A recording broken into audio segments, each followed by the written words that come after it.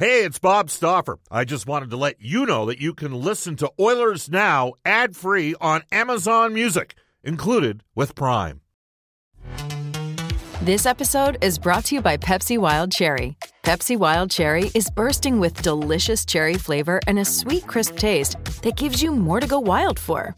Getting wild may look different these days, but whether it's opting for a solo Friday binge watch or a big night out, everyone can indulge in their wild side with Pepsi Wild Cherry. Also available in Zero Sugar. So grab a Pepsi Wild Cherry and get wild. Oilers Now with Bob Stauffer. Weekdays at noon on Oilers Radio, 630 CHED. We return to Oilers Now with Bob Stauffer. Brought to you by Digitex. Office Equipment Solutions North America wide? Yeah, Digitex does that. DIGITEX.ca on Oilers Radio, 630 CHED. It's 12:35 in Edmonton. Royal Pizza, Pizza Pasta, and so much more. Edmonton owned and operated for over 50 years. Royal Pizza offers curbside pickup and takeout options. For a menu and a list of their 13 Edmonton and area locations, go online at the royalpizza.ca website or download Royal Pizza app from the App Store. The Stauffer recommendation at Royal Pizza is the Mediterranean chicken. Just before we go to our headliner today for Touchback Safety, Touchback Safety, a family business taking care of your family during uncertain times. Training sessions still readily available. A quick text from Tyler, who texts us on the Ashley Fine Floors text line. He says, Bob, anyone pinning on the loss to the Hawks on 97 and 29 needs to evolve and grow a brain. I'm not going to speculate on who that might apply to, though. Well, Tyler, people are allowed and entitled to have their opinions. To get a independent assessment from outside of the city of Edmonton, a gentleman who's been a former NHL GM, also ran one of the largest agencies in the business, the number one pick from the 1983 entry draft. We welcome back to the show from the NHL Network, Brian Lawton. Brian, how are you? I'm doing well, Bob. How are you? I'm okay. I'll be honest, I was hoping for a longer run. I'm disappointed. To me, growing pains, but also illustrating that the Oilers are not a finished product in terms of the team building. But I'd like to get your perspectives. What do you think happened in this series against Chicago? Well, I think that when I look at the totality of what happened for the Oilers this year, they definitely, and I think some of the issues kind of roared their ugly head in the playoffs. But for the regular season, I thought they were exceptional. I thought they overachieved in the playoffs. I think some of their warts really came out quicker than I thought they would. I thought it would at least take into the first round, not the play-in round, and maybe even the second round. They had some unfortunate things happen to them after the break. The drop of play of their top pair, I thought was devastating for them in the series against Chicago. To not be able to shut down a line that was hot at whatever time it was really devastating. That concerned me, the decor overall, having to give more minutes to some young players that have a bright future but aren't ready for it. That was concerning. The average goaltending was concerning. The lack of depth from their forwards, particularly in the bottom two lines, was concerning. So, these are some of the warts you know about, you talk about. They got a little bit disguised by how good the regular season was, but there was no way to hide them in this play-in round, and that was pretty obvious, in my opinion. You said at the start of the year you believed Edmonton would make the playoffs.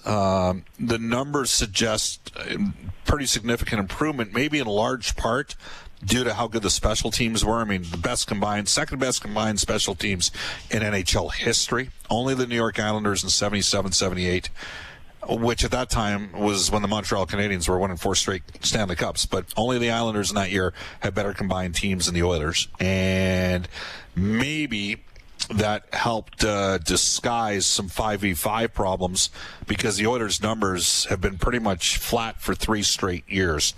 I noticed you did not bring up McDavid and Draisaitl. as being one of those significant reasons why the Oilers failed here against Chicago? Is that because no, you don't? I didn't. I don't see it that way. I think that, Connor had a rough first game. Other than that, he was exactly the player that he is, which is the best player in the National Hockey League, quite frankly. But it's still a team sport, and it still requires depth to win. It's not basketball. You can't be, LeBron James in hockey. You just don't play enough minutes. You just don't have the puck the way you do in basketball. You don't have as much scoring. You can go on and on and on. I thought this was probably pretty enlightening for Leon. Yep. He had a great series, obviously. Last time in the playoffs, he was dominant, certainly against Anaheim. Everybody remembers how great he played. He came in with a little different fanfare this year, much more targeted player, much higher on the opposition's list of who to stop. Yep. And he responded well at times, but I think there was some growing pains for him. I really do. I don't think he's the reason why they lost or anything like that. I think that it had to be a recognition for him that I'm a really great player in this league, but I can get better in some areas, and I can be more of a complete player. And when he does that, which you have to go through sometimes, you won't see this type of a hiccup. But again, I'm not saying that if he had hit 100% on that mark, they even would have won this round. I just think it was a good learning experience for him. Yeah, it's interesting because you would recall in the San Jose series, Leon wasn't great in the first 4 or 5 games, and then he got a huge goal in Game 6 to put the Oilers on their way, and then he was actually moved off the McDavid Maroon line and centered his own line when Edmonton ran into a little bit of trouble halfway through Game 5 of the Anaheim series, and then he kind of took off and had the big 5-point performance in Game 6. Brian Lawton joins us. Brian, you said average goaltending. In your opinion, can Ken Holland come back with Mikko Koskinen and a 38-year-old Mike Smith, or do they need to go a different route, the Oilers? I would try to go a different route if I was the general manager. I'm not, and lucky for Oilers fans, Ken Holland is, because he knows what he's doing. He's knowledgeable. He's been through this before. It's going to be a tough challenge, for sure, to find somebody else. But I would think that if you had to, yes, you could come back with that tandem. Would it be Ken Holland's first choice? I don't think so. I just think it's a matter of options. It's going to be very fascinating to see what happens. There's a lot of goalies available this summer. A lot of guys that are pretty darn good goalies that I could argue would be above both the guys that Edmonton has. It's just a matter of money. It's going to be very tight for the Oilers, but the market's going to be tight too. So I would think that the plan would be to try to be opportunistic and see if you have a chance to upgrade that position. You're not going to be able to do anything with Koskinen, most likely, with his contract and term left. So, Mike Smith would be the guy that's probably vulnerable, and yet I believe if Mike Smith wants to play again, he absolutely will get a job somewhere in the league. I'm not blaming the first round on him either. He did not, start the way he would have wanted to, but ultimately, Smitty is a little bit like, in my opinion now at this stage of his career, he could be a little bit like Ryan Miller had been the past few years. For Gibson. Yeah. So there's value there with Mike. He's a good pro. He's well respected. He works hard. He gave the Oilers we'll see what happens. Him and Neil gave the Oilers a little bit of juice during the regular season too. And I know that the decision, and I want to get to the defense in a second, but you can imagine here in Edmonton there was a little bit of consternation from the fans. Why did they start Smith in Game 1 and not Koskinen? My perception of the Oilers. And it was just training camp. But to me, Koskinen was sharper than Smith was in training camp. They both played pretty well against Calgary in the exhibition game. The other big question here was why was Nugent Hopkins not with Draisaitl and Yamamoto? Connor's so good he can carry a line by himself. I will tell you that a guy named Woodguy, who's strong in the analytics, made a very compelling case for Dave Tippett's case that Nugent Hopkins and McDavid killed it 5-on-5. And puck luck is the only thing that kind of mitigated against a more dominating performance. So there were a couple and that comes with the territory when you fail in a playoff series, right? All things get discussed, including coaching decisions. Right, Brian? 100%. I spoke to Dave Tippett the other day about it. And, coaching a team in Edmonton is not the same in Arizona. But one of the reasons I would suggest to the fan base out there that they hired a guy like Dave Tippett is because he can take the heat in regard to that. You're never going to call everything right, but it's never really going to change who Dave Tippett is as a coach. A younger guy I would be really concerned about. If Edmonton had a younger guy that was cutting his teeth up there or had gone through any type of adversity like this, it would be disastrous. And you have to give Ken a lot of credit, for recognizing that. Of course, he managed forever in Detroit, and Detroit is much more high profile than, say, Arizona, where Tip was previously. But ultimately, Dave took some bumps and bruises. I talked to him about it. He's not a guy that's going to affect. He's going to do what he believes. That's what he's paid to do. And he also understands that you're not always going to call everything 100% right, but you're going to make the best decisions with the information you have. And there's going to be times when you make the right decision and don't get the result you wanted. That's just hockey. I want to talk about the defense. Brian Lawton from the NHL Network. Oscar Klefbom's 27. Adam Larsson's got a year left. He's turning 28 in the fall. Nurse is 25. Bear is 23. Okay, that's the Oilers' top four defense. I should point out that Chris Russell, I thought, had a good series, Brian. Chris Russell and Matt Benning were here in Edmonton early, along with Chason. They were here for Phase 2, and those guys, I thought, all looked pretty good. So I found that intriguing that guys that had committed themselves early, I thought performed okay in the playoffs. But Klefbom 27, Larsson 27/28, Nurse 25, Bear 23. None of those guys are old. They're still maturing as a defense. The defense didn't have the series they wanted. The top pairing, you already mentioned, Klefbom and Larsson struggled a bit. Would you come back with that top four? I wouldn't be surprised if there's some changes there.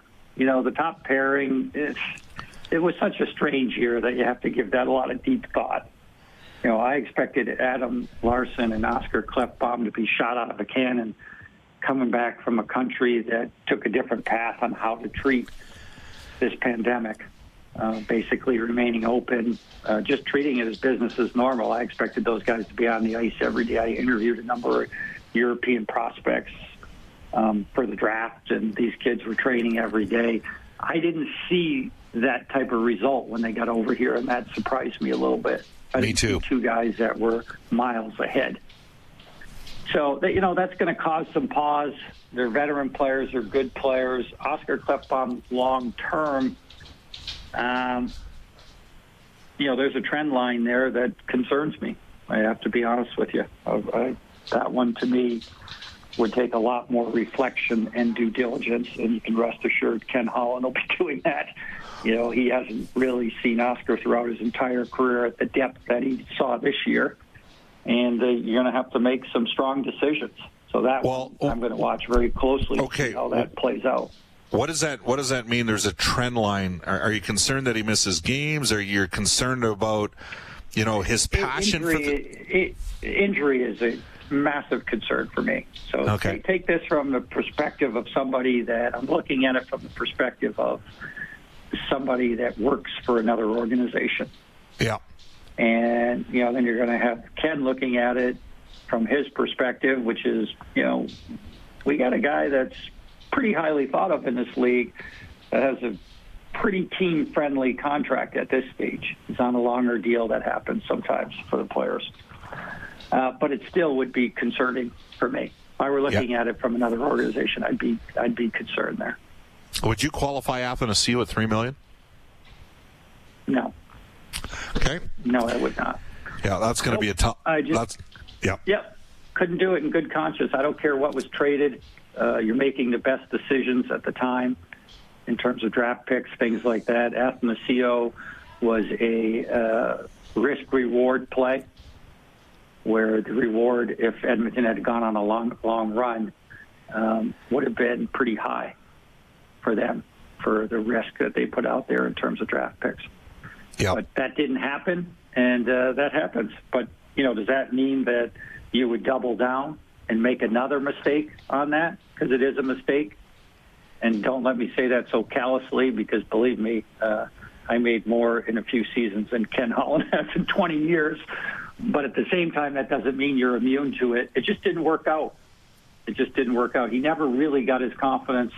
He wasn't able to score the way they probably thought he would, nor the way he wanted to. And I think that, for the teams that are looking, they'll draw some conclusions that more of I didn't see any real high level of connection with Connor or Leon with him.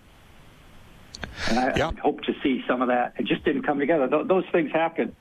So my analysis would have been more of a singular player, that the guy that's not going to necessarily gel. Like Ryan Nugent-Hopkins is a complimentary player, but boy, he fits in with high-level thinkers. I didn't see that from Athanasiou, a guy that can skate with elite players that like the Oilers have. I would have loved to have seen him early in Phase 2 in Edmonton as well. People need to take a look at the information was out there, and Daniel Nugent-Bowman provided updates on the Athletic, and sometimes it gives you a little bit of a guidance as to maybe who makes a quicker acceleration of getting going here. I got a total curveball for you. By the way, just an update, out-of-town score. We got a final in Game 1 between Boston and Carolina. Patrice Bergeron has scored the GWG in OT. Carolina got 2 goals from defense. They have 3 defense that are pending UFAs. Obviously, they got Hamilton in the trade for Hanifin a few years ago. They picked up Brady Shea from the Rangers. Slavin and Pesce are terrific depth selections for them. Pesce's out with an injury right now. They got Jake Gardner. They got Vatanen and Van Riemsdyk and Edmondson that are all unrestricted free agents. But they did something, Brian. Final question for you. In 3 straight years, they took defensemen with their first-round pick, all in the top 13. Hayden Fleury, who's come on a bit out of the Red Deer Rebels, spent some time in the minors. They've percolated him. 7th overall in 2014. They took Hanifin 5th overall in 15 and flipped him for Dougie Hamilton. And then they traded Jake Bean, who's had back-to-back 40-point seasons in the American League, 13th overall in 2016. Defense matters. We know that. Teams need depth of D. The Edmonton Oilers are short on forward prospects. They've taken Broberg 8th a year ago, Bouchard 10th the year before that. Do you take the best player available, even if the Oilers have a lack of forward depth in the draft, if the best player available is a defenseman? I think you do. You think you do? I think hands down, if it has to be a defenseman, it has to be a defenseman. The dream for Edmonton would be a guy like Jake Sanderson. Is he going to be there at 14th? Probably not. Right. But if a guy like that ever fell, I can't see how the Edmonton Oilers would pass that up.